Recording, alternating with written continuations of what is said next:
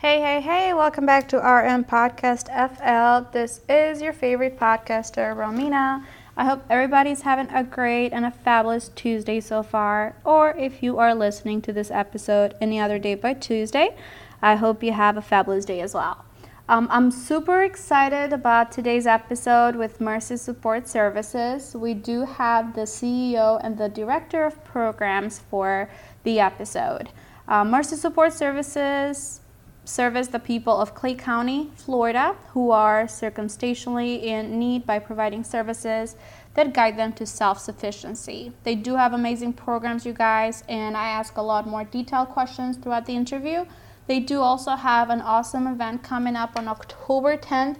I will attach the information, so if you do want to donate to a great cause, I would say this is one of the best causes you can donate to, especially if you are a Florida resident. Why not help your own community? But to all my international listeners out there, go ahead and click on the link. Any dollar helps, you guys. Without losing any time, we're going to dive right into the interview, and I hope you guys enjoy it. Okay, perfect. So thank you so much for tuning in, guys. Just like I said on the intro, today's guest is Miss Dina and Patrick. Hi, how are you today, guys? Hi. We're wonderful. Doing great. Awesome. Well, first and foremost, I want to thank you guys for taking your time to meet with me. I know we met a little bit while back, and I was very excited. We got introduced through Edward Rowan, which we interviewed us all. And I'm very excited about this episode, actually, because I want to learn more about what you guys do in details. And I know we kind of disclosure a little bit whenever we grabbed a coffee a couple of weeks ago, but I feel like it's not as common out there. Like, people should know about what you guys do even more. So I'll pass on the mic if you guys want to introduce yourselves a little bit so the audience can have a better idea of what your guys' position is as well. Okay. Well, I'll start. My name is Patrick Hale. Actually, my name is Roy Patrick Hale, so I go by R. Patrick Hale. I am currently the Executive Director, CEO for Mercy Support Services. Have been a part of nonprofits since 1983, all the way back then. During that time, just after I came to America from Jamaica. I was working on my MBA while I was working for a nonprofit organization called National Council of Churches in the USA. And so when I finished my MBA in 1986, my wife thought, okay, he's going to Wall Street, going to make big money. And I ended up staying with the National Council of Churches and taking a better position there. And so that started my professional career in nonprofits. I worked in several nonprofits, including a church, St. Peter's Lutheran Church in New York City. Okay. And worked there for some years. And then I moved to Atlanta, worked at the Atlanta Union Mission, which is now the Atlanta Mission, for 5 years as their CFO. And then I went to Jacksonville and worked for City Rescue Mission for 13 and a half years in various positions, ending with CEO in the last 7 years there. We started when Mercy Support Service was started in Clay County. I was called to help, and I went in as a volunteer, and 7 years later, here we are as the executive director there. So you've been on the nonprofit world for quite some time. Quite some time. What keeps you in that world? Well, a lot of people think you know it's the bottom of the barrel that go into nonprofit, that you're not educated, you don't have this, so you can't get a better job. What kept me there was my calling, because I felt like the Lord was calling me into that setting, and most times we think of corporate, the corporate environment where the bottom line is usually a dollar. How much can we make? How can we build our earnings per share and all of that kind of stuff? But when you think about a nonprofit organization, the bottom line really is a life saved. And what's the value there? I like that because I feel like, and I've tried to like learn more about nonprofits recently, just because I feel as I'm being selfish, not giving back in some way, and I didn't really realize it, how good it made me feel helping other people or just doing little things.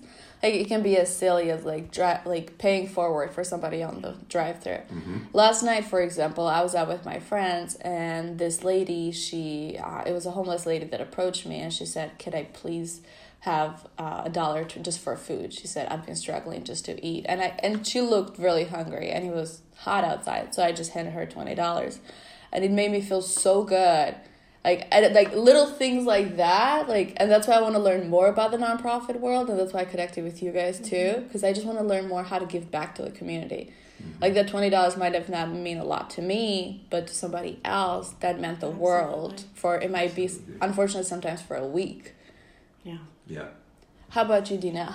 If you want to give us a little bit of background about you. Well, unlike Patrick, most of my years were spent in corporate America.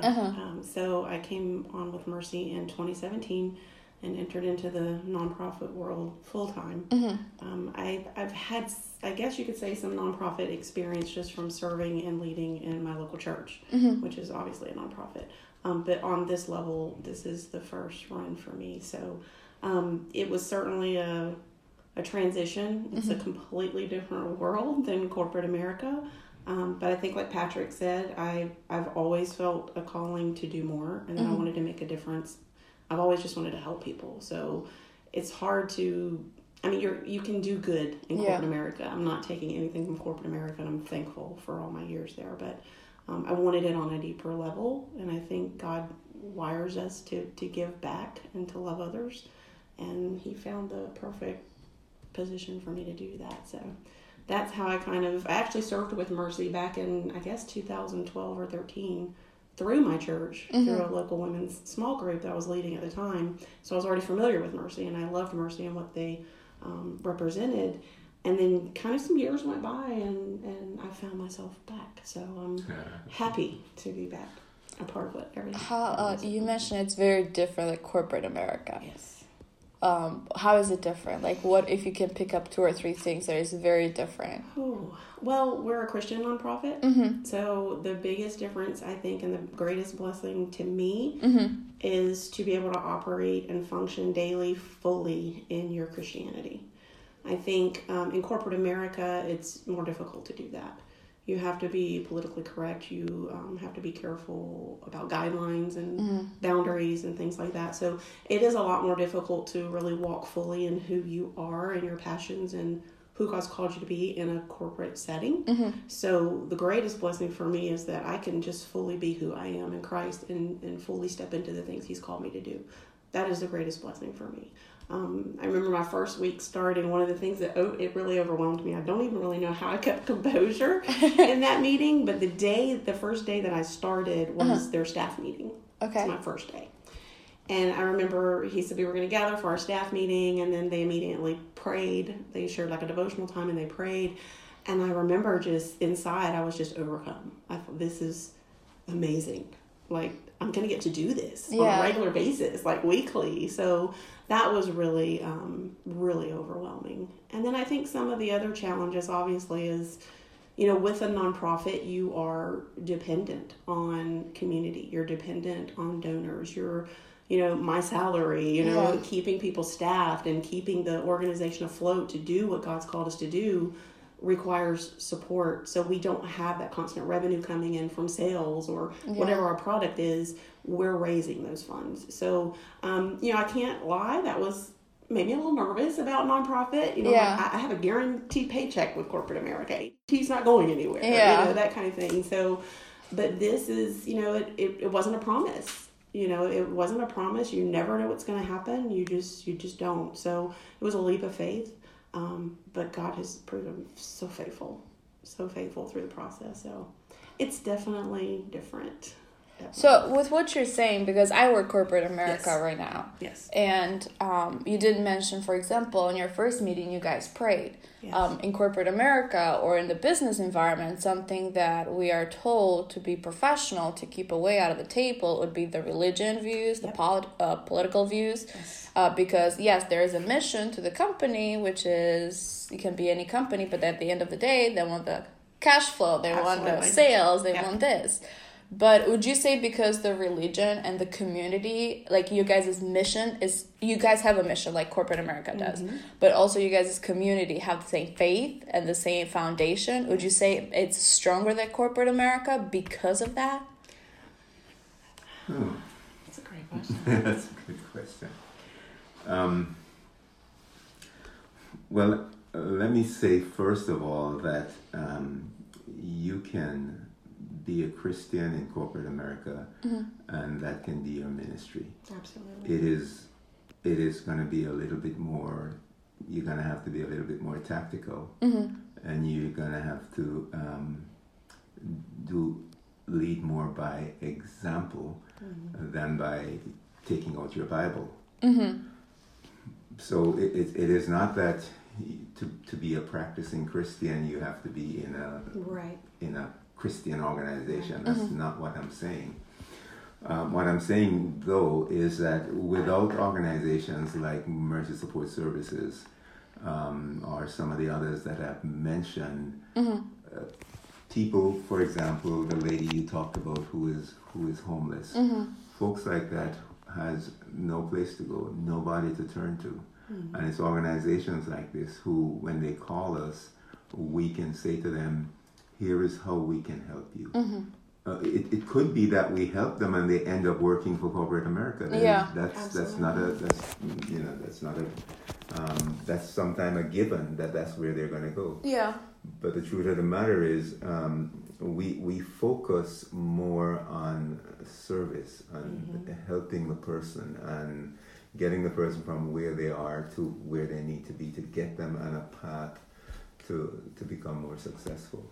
So what type of resources do you guys have towards helping somebody that is in struggle? I mean, financial hardships sometimes take place in our life, like it or not, life happens, one reason or another. What are some programs that you guys have helped families with? Well, I'll start, but Dina, you can jump in when you feel like it. When we first started, we started with a call center. Okay. And so a lot of folks call in who need financial help, probably with their utility bills, with rent, trying to find places to get food, medical, all of those calls we get. And because we're connected in the community, we can either help them ourselves or connect them with other organizations within the community who are able to help them. And so that is the first place we start. But in addition to having a call center, and over the years, since 2012 to today, we have impacted over 26,000 people who have called in for help. Since 2012 to today. That's 7 years. Yeah.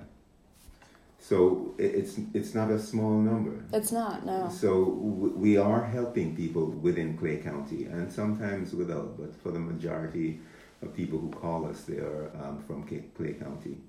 We also have a self-sufficiency program, which is a residential program where folks can come in who have lost their home because of various reasons. Yeah. Divorce, eviction, loss of job, you name and divorce it. is a big one too. Yeah. Because you sign up a contract. Like I think it's so silly because it's a contract you sign, but people don't even know the terms and conditions. But everybody wants to sign that contract, which that's a whole nother topic, which is interesting topic to me. That's another topic. It's the most avoidable contract. Yes. It's the most expensive and the easiest one to get too. Unfortunately, yes. Yeah. But so, somebody might become displaced or homeless because of various reasons, circumstantially in need is what we say. And so we will help them through a program of self-sufficiency identifying the barriers that are keeping them from becoming self-sufficient, and then help them to walk through a program of self-sufficiency. You can add some of the details to that as you feel like. But this program can last up to 6 months. Okay. Which means it's not a rehab program for somebody who has like mental health illnesses or drug addiction or alcoholism or anything like that.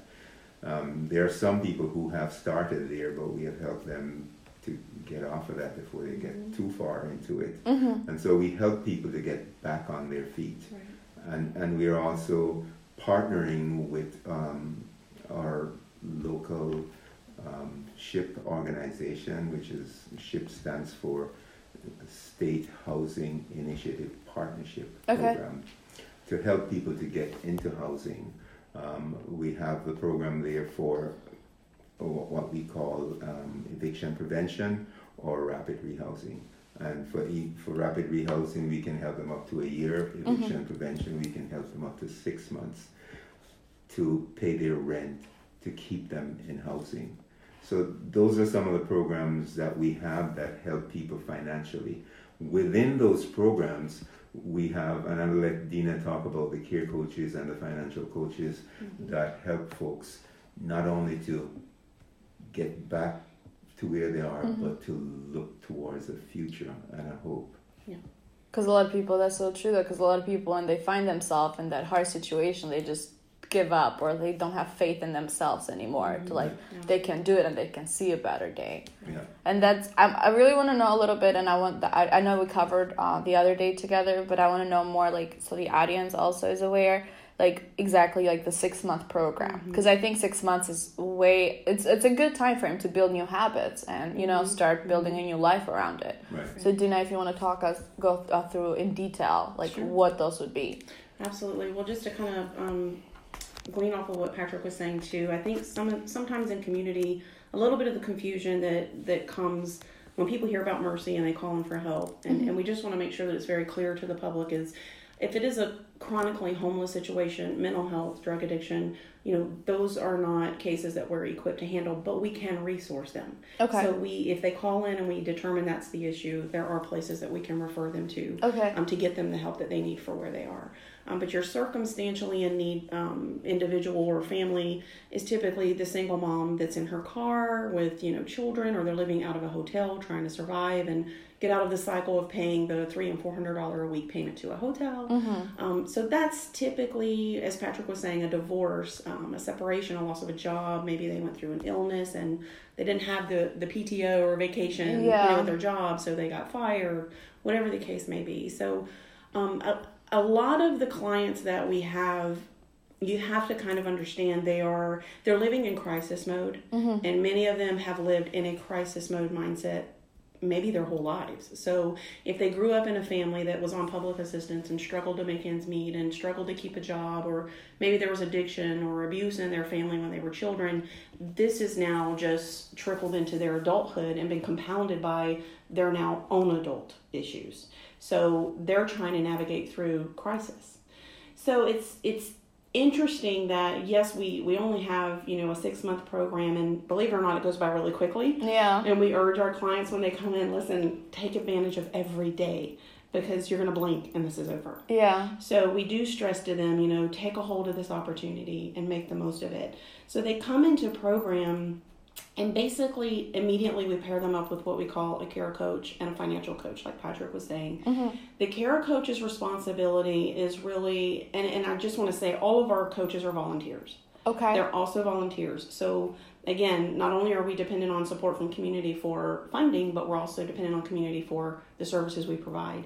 And we've been so blessed with incredible volunteers who have a heart to help others, who love the Lord, and they just want to step in and offer their own time to do this for folks, to see people succeed and get on their feet. So we pair them with a care coach. They typically meet for like an hour a week with the client. There's, at the beginning of intake, when the client comes in, we set some goals for them. We identify the barriers that Patrick had mentioned, and we address those. We come up with kind of an action plan or some short-term goals, things that they can focus on to kind of start removing those things. They may not knock them all out in 6 months, but Yeah. we at least want to start chipping away. And as you said perfectly, begin to give them a paradigm shift about their situation. So they start to look at things differently, believe in themselves, have some hope. A lot of these folks, they've said to us when we've asked them, what are your dreams? Yeah. You know, what do you want to do with your life? What's your hopes and dreams? What did you want to be? Yeah. And they will literally sometimes sit there, either one, they've never asked themselves that, or they've never been asked. So they don't dream anymore. They don't hope anymore. And that's really the They most... just live day to day and try to That make is it the day to biggest day. barrier. Like Yeah. the transportation, the job, like the education, we can work through all that. We can help you get your GED. We can help you find a job. We can help you find a car. But if you don't believe in yourself and if you don't have faith that God can take you from this place to the next place and help you be successful, that is the greatest barrier. So the care coaches step in to love, to encourage, to pray with our clients, to help resource them as barriers come up and direct them. There is accountability. They hold them accountable. So each week there's certain requirements that the clients have to meet. So there's forms they complete, there's paperwork they turn in. It's not strenuous by any means, but there are certain requirements they have to meet to stay compliant. So they'll turn these items into their care coach, who then gives it to us. So along with the love and encouragement, there's a beautiful balance of that as well as accountability. We do not believe in a handout. Our heart is to give you a hand up so that you can get back on your feet and be successful. So we try not to enable. We try to encourage and edify them to a place where they're doing things for themselves.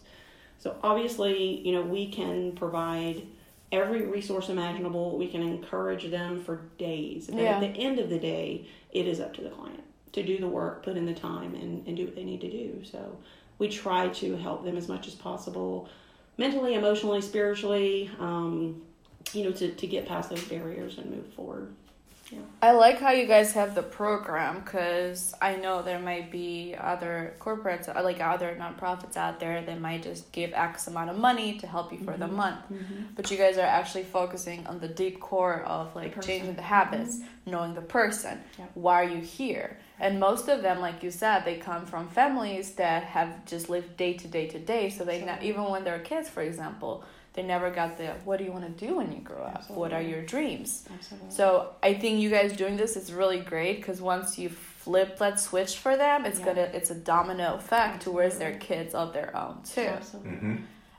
What is like one of the biggest reasons that you see sometimes people like, do you guys have people that come back? Because you can give all the resources out there, but some people need 2 times or 3 times the process in order to get it. Right. Do you guys have those situations that people come back? We've had situations where, somebody has left and they have their own home, they're paying rent, and they run into a situation where they can't pay their light bill because their car broke down and so forth and so on. And we have stepped back in and helped them with that, because in my mind and in our mind, we have already invested in this person. So just one less. Yeah, and if we are convinced that this is a legitimate situation, then we want to step in and help them, right, so that they can continue on the journey. Right. So you guys, it's not just the program that you guys built. You guys build a friendship and a relationship for life too. That's the goal. Yeah. Have you guys ever had anybody that was a client at some point and now comes back and volunteers? We have had a financial coach that I can recall off the top of my head, who was a client at one point and came back to financially coach someone. She's doing great in her life. That's amazing. Yeah, she's got a great career and she just wanted to give back. I'm trying to think of any other. We've had people who have become donors. Oh, well, who yeah. have gone out and sure. work and are donating. It gives me like chills. That's amazing. Yeah, we had one particular family who last Christmas, I don't want to give too much detail because we don't want to, but one member of the family donated over $600 at that time because she was putting away that money for something and she felt like she should give it to somebody. Yeah. To an organization, and her mom says, "Who do you think you should give it to?" Yeah. And she brought it to Mercy. Yes. I had the chairman of the board call her just to talk to her to say how amazing that was and to thank her. That's awesome, because you never forget where you come from. That's really awesome. And I feel like you guys, that's like an inner pride to them. Like, look at what we made. Look at what we did. Right. is there like a certain family or a certain person? And I'm sure you guys have like hundreds out of 26,000 people that you've helped, like 100 of case scenarios that you might have seen. Yeah, you might have seen somebody like be not rock bottom, but even below rock bottom, like really help, and then seeing where they're at right now, it just makes you sit back and just, you know, be happy and seeing like the product and like what you guys brought to their life. Any situations that you guys want to share? We talked about this one, and I'm going to share it as vague as I can because I don't want to. But anyways, this family came into Mercy back in 2013. And the father, the dad, the husband, got a job about 7 miles away from where they were living. And there was a friend who was giving him a ride to work back and forth, and the friend left that job. Now he has no way to get to work because he doesn't have transportation. Right. And there's no bus system from Clay County to where he was working. Okay. We got him a bike. And he rode that bicycle to work, rain or shine, every day. His manager recognized not only his tenacity but his perseverance and helped him to get a car.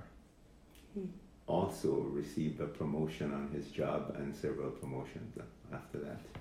So he moved out, went on his own with his family. I was visiting an organization recently, just earlier this year, and the gentleman who was in charge of the cleaning and the carpeting and all of that kind of stuff, I was looking at him, and then he came up to me and said, "Mr. Patrick, you don't remember me?" And it was this young man. 6 years later, he is doing much better than when we last talked. We have talked on and off because his cell phone number is still in my cell phone. And so when he gave me his number, I said, "I have your number." Yeah. And so we have talked since then. A little bit shy to come on and do his testimony, but that is an amazing testimony because that shows longevity. It's over 6 years that he has gotten some help, but he had the ambition, if you will, and understanding that he has to take care of his family. So he continued to grow from that point forward and is still doing extremely well. And that's just one case that I can pick up. And just as simple as just getting a bike for him to get him there. Yeah. It's crazy just how something that small can change somebody's life. Well, it's amazing how sometimes the smallest, what seems to many like a small barrier, can turn into such a huge problem. But there's an easy fix. Yeah. And many times there's an easy solution that can prevent it from snowballing. So had he not worked out the transportation and had lost his job, and it would have lost just gone his downhill attitude, and it would just from there. Yeah. So his attitude and his wanting to do well to take care of his family is a big part of that. Yes. So we're not losing sight of that. But without that cup of cold water, he probably wouldn't have made it. Wow, that's so like just a bike to change somebody's path pretty much for their whole life. Yeah.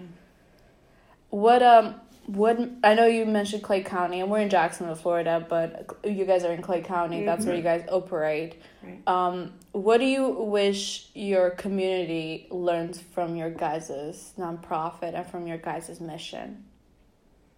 Wow. That's a great picture. Well, I tend to ask deep questions. Yes. As I'm thinking about that question, and I'm thinking, okay, where is our county going, and where was our county 6-7 years ago? Who was taking care of the folks who were hurting and had no place to go? I mean, Mercy stepped in and is doing something that there's no other organization doing. And so what I'd love for our leaders and our county to understand is that Mercy is not just helping families. Mercy is building community. Yes. I like that. Because when you think about it, when you think about a person who was depending on the system, not paying any taxes, not paying any rent, not getting a handout for everything, that person is not contributing anything to the society. When Mercy steps in and helps that person, not only does it help the person, but it also helps the community. People around that person. And not just fiscally, it helps the community, but also in a more social and in a more neighborly fashion, it helps the community to grow and to look better.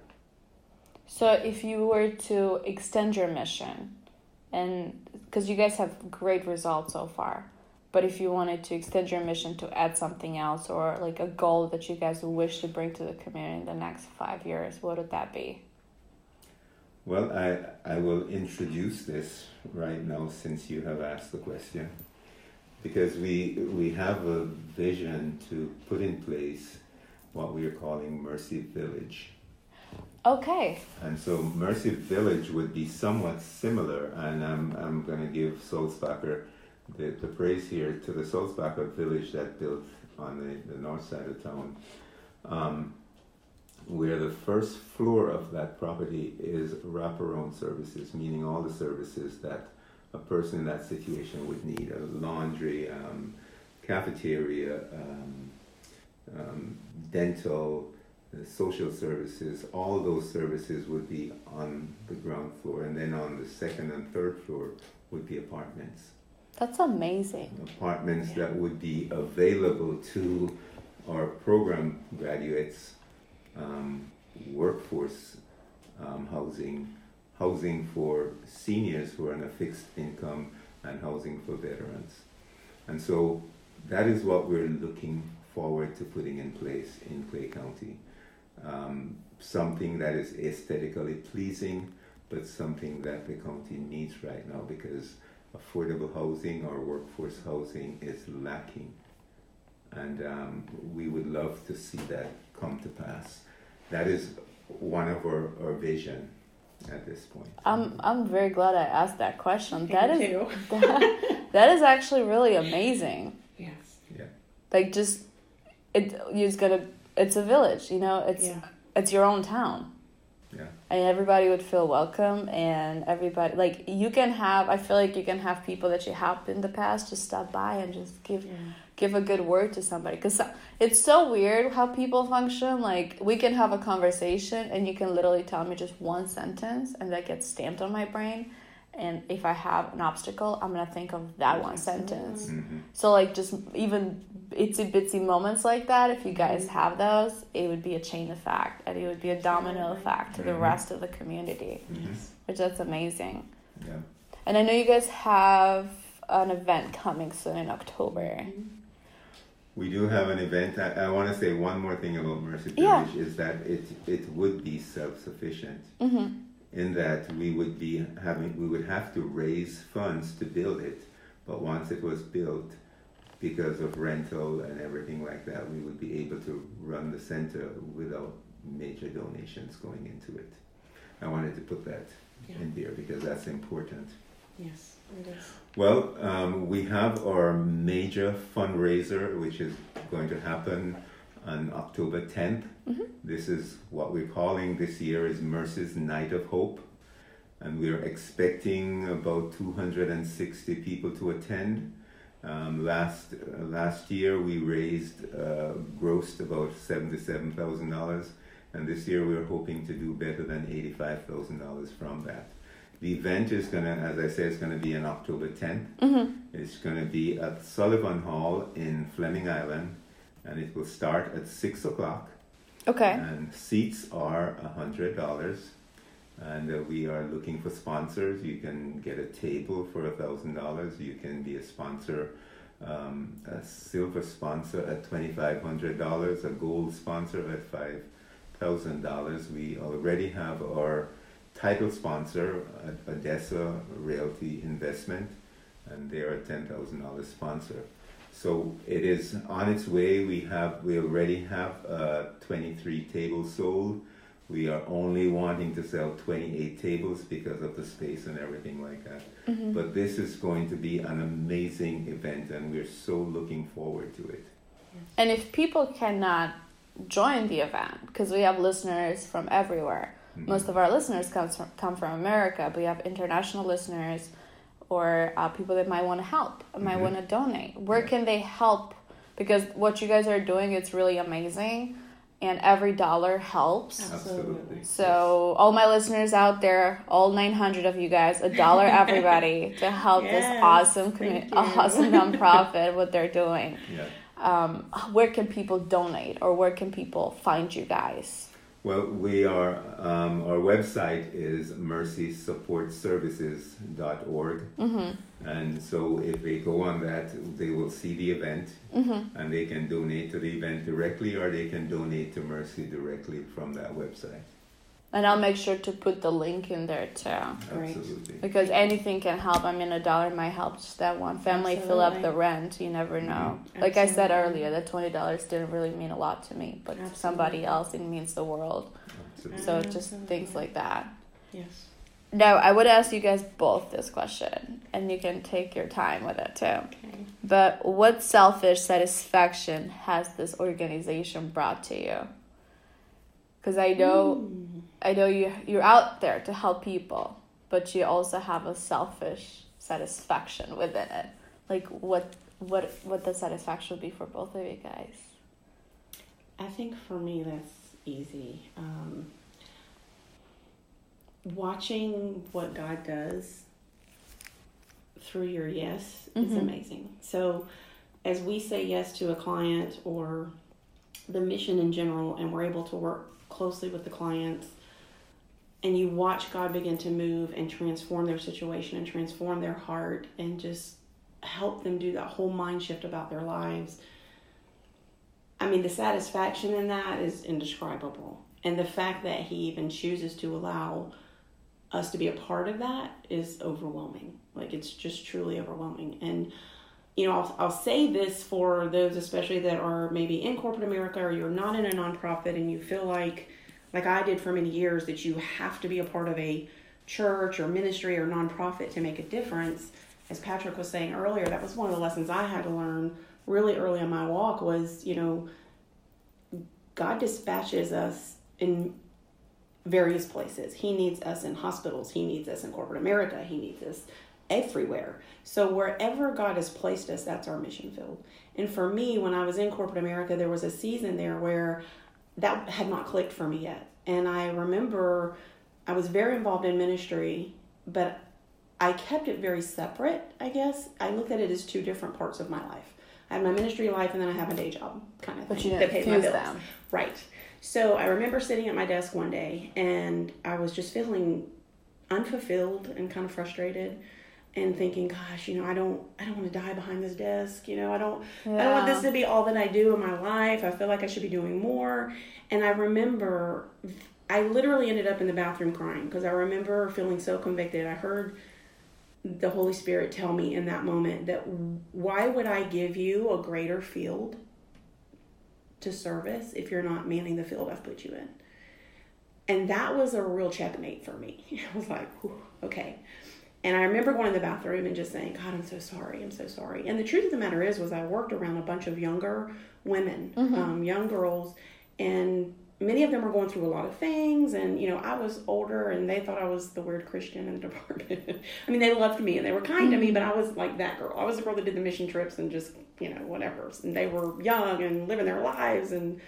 But when I finally realized what I was doing, and that that's not how God designed us, that we're supposed to be His light wherever we are. So I got checked on that, and I got my mind right, and I said yes in corporate America. And I didn't like go around with my Bible like Patrick said, but I just said, God, I'm available. Yeah. I'm here. I'm awake now.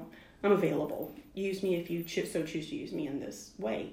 7 years went by. I'm still in corporate America. Now, I could have gotten really upset and bitter, like, okay, God. I said, yes, Mom, I'm still doing the same thing. But those were the most beautiful 7 years of my career there. The most beautiful. And I watched God move in so many ways. So our yes is something that cannot be measured or weighed. Our yes to do what He's called us to do and step into that fully changes lives. And it's not to toot our own horn at all. It's not to say, oh, the Christians are the ones with the power and the ones. No, it is simply our availability. It's God's ability. It's our yes that He takes, and then He'll move in and through you for other people. So had I not done that, I would still be sitting there bitter in my desk. So I just want to encourage people that are listening, no matter where you are, no matter where you work, no matter how you spend your day, that if you're a Christ follower, you have a calling exactly where you are. So just love people and serve people wherever you are. And if that's meant to, it also helps you grow and develop. And then if that's meant to lead you somewhere else, it will. And you just trust Him with that. You don't worry about that. You just trust Him with that and do what He's called you to in the moment. So the fact that all of that, I look back at that whole journey and where I am now, and I go into work every day and I just thank Him. I just thank Him that I get to be a part of something that is so much bigger than me. Like it's Him, and I'm just lucky enough to be like a real part of this, you know? And had I never given my yes and turned my obedience over in the current situation I was in, I don't think I would be where I'm at right now. It would have never happened. So my satisfaction and my guilty pleasure in it all is just watching the Lord do what only He can do. I feel like that whole thing can match with one of my favorite quotes too. It says, there's 2 important days in your life: the day that you were born and the day you find out why. Yes. And I felt like you had hit that point. Yes. And like you said, like it's been 7 years, the last 7 years, like your life has been different. Would you say you've been much happier? Oh gosh, yes. It's hard though to go from the jump. Yes. It was a scary jump too. It was a very scary jump, and it took a lot of faith. And I could have just sat there, said no in fear of the change in income, the change in benefits, how it was going to impact my family. And I spoke when I first interviewed with Patrick and his wife, his awesome wife Selena. My goodness. She's amazing. I did meet her. She is really sweet. She's so amazing. I wish I could put her in my pocket all the time, just keep her with me. But I met with them, and I tell it to my family members too. Like, you're so cute. I want to just keep you in my pocket and keep you with me everywhere. Put you in my pocket.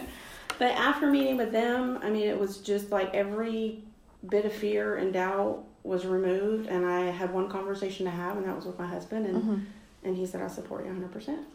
And I look back, and I am so thankful that I was not afraid and said, "Oof, I don't think we can do it." Yeah, it's changed everything, even for my family. It's just changed everything. It's amazing. You did hit the second day of the most important day of your life. I did. Some of us are still on the search out there. You'll find it. I would say I'm still on the search. You will. Just trust But like Him, seeing how happy you look, just like talking about it, like you just have this like glow and happiness on your face. And peace. Yeah. You have like that's very important. Peace you can't even describe when you're walking in His will. It's just what happens. How about you, Patrick? What's the most selfish satisfaction you got from your life with Mercy so far? Well, there are lots. So let me break it down to probably the main thing. A friend of mine, where I worked before, would have said to his folks, there's one thing you need to know, that when somebody goes through the Mercy program and is successful, you cannot take credit for it. That's right. Because if you take credit for it, then when they fail, you take the blame. You have to take the blame for that as well. Yeah. So I learned that early. I am happy for them. I am very joyful for them, but I recognize that it is the Lord who is doing this. Because there are times when people come into the program and they don't make it. Yeah. What we say is that they actually discharge themselves.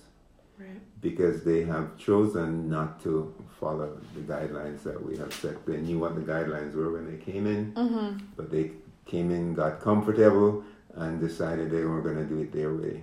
And that doesn't happen. They just found like a warm spot for a minute. Right. Exactly. And so there are times when we have to say to a person, based on decisions that you have made and what we have seen from you, you have exited yourself.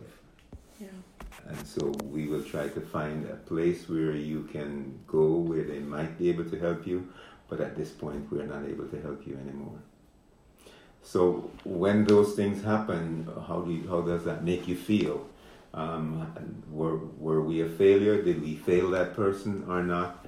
No, we didn't. We probably have opened that person's eye to say,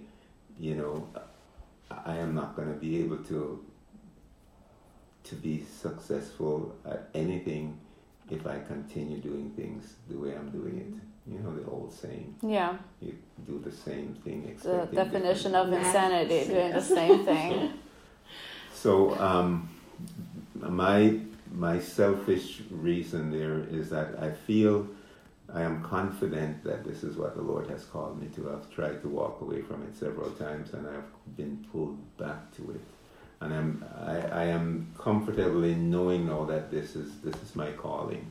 And the joy that I get from this, watching an incredible staff grow. We have an incredible staff. We don't always agree. We have fun together. We are very vulnerable with each other. Yes. And it's an amazing group that God is building right there. I've never really had that as a leader before.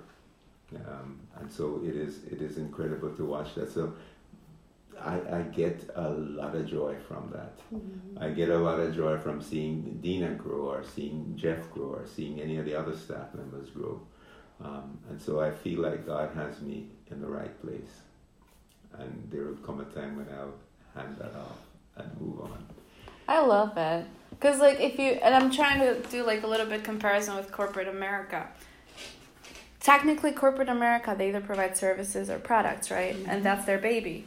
Your guys' baby is the result on people's lives, which that's a lot more important than a product or a service. Right. Because sometimes we take life for granted, or we take the good moments for granted. We take, we stress out and we overdo ourselves without realizing we should be thankful for where we're at, because there are people that have it harder. Yes.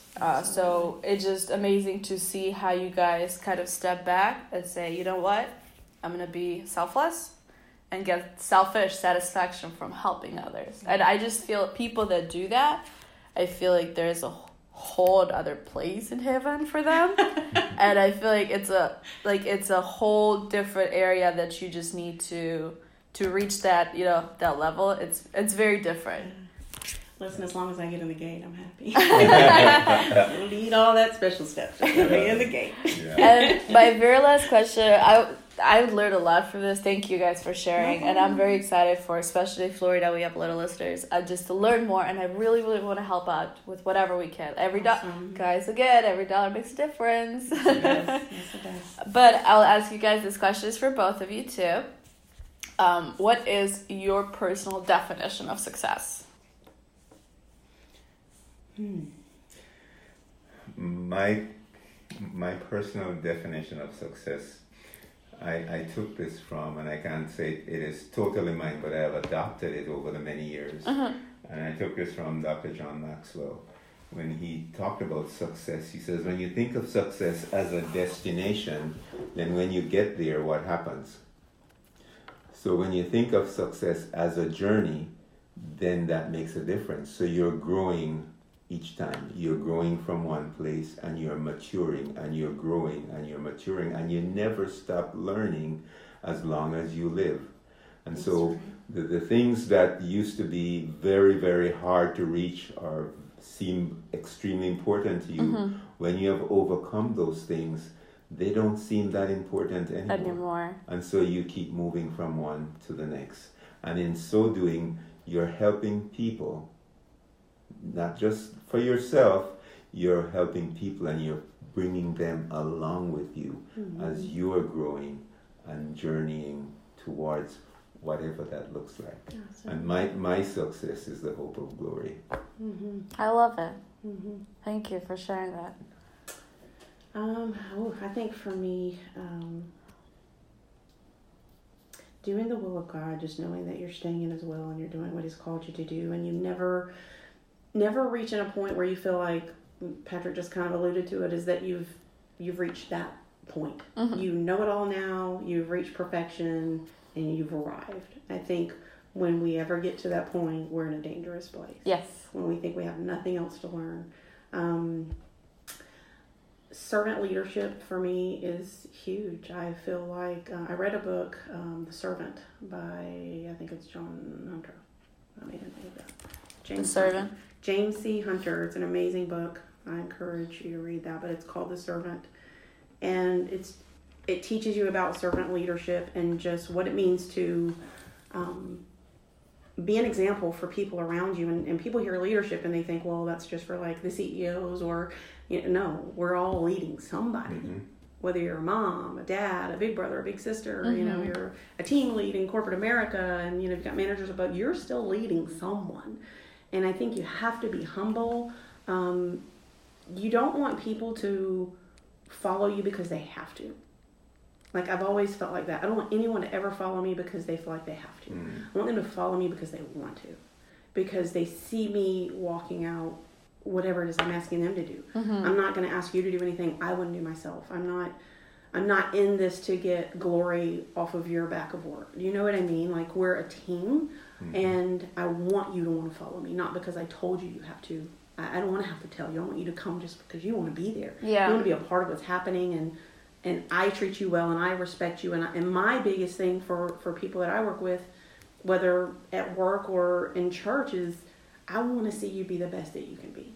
So for me, even with our clients, if I can help you achieve your goals and be the best that you can be, then I'm successful because you're successful. If that makes sense. It does. Like, I just want to see people be the best that they can be and be all that God's called them to be. And that, for me, if I can spend my life doing that, that's enough for me. And that takes servant leadership. It takes discipline, and I'm learning. I'm still getting better at this part, but it takes self-care. Yeah.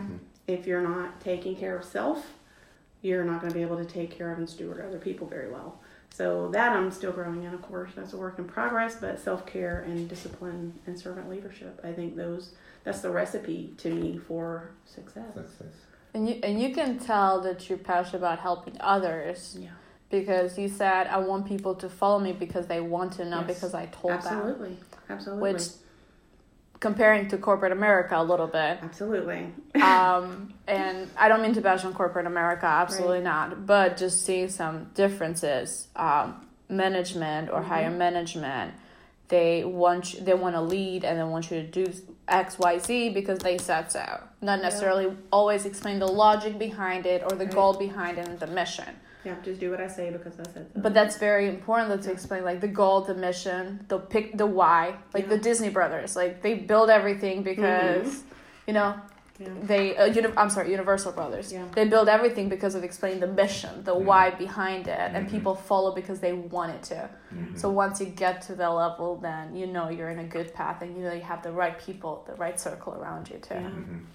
And I think, like you said, it's not at all to bash corporate America, because whether it's been in corporate America or during my time, all the years in ministry, I've experienced both kind of leaders in both worlds. Yeah. So it's not even a corporate America or a nonprofit issue. It's a person issue. Well, the reason why I bring corporate America, because like I mentioned this with Edward too on the interview, I feel like the human side out of it is being taken out. Oh, yeah. And at the end of the day, you put your head in your pillow, you're a human. No matter what you did, no matter how much money you have, the house, you sleep, you're a human. You need to be healthy, mentally, physically. But I feel like that side is being taken out. Absolutely. And that's not every corporate.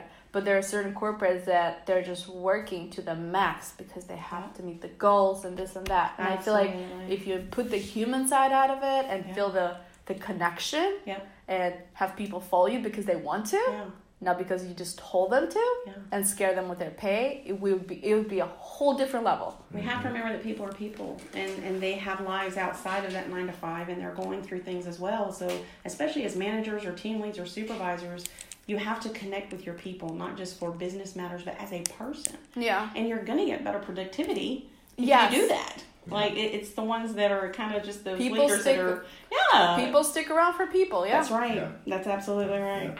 Oh, my goodness. Absolutely. I really enjoyed this interview, and thank you guys for taking your time. Thank you for having us. I know this lunch is on Tuesday, but guys, today is Saturday, and they took their time to meet with me on campus. Okay. So. Yeah, no. Any last thing that you would like to add to the episode?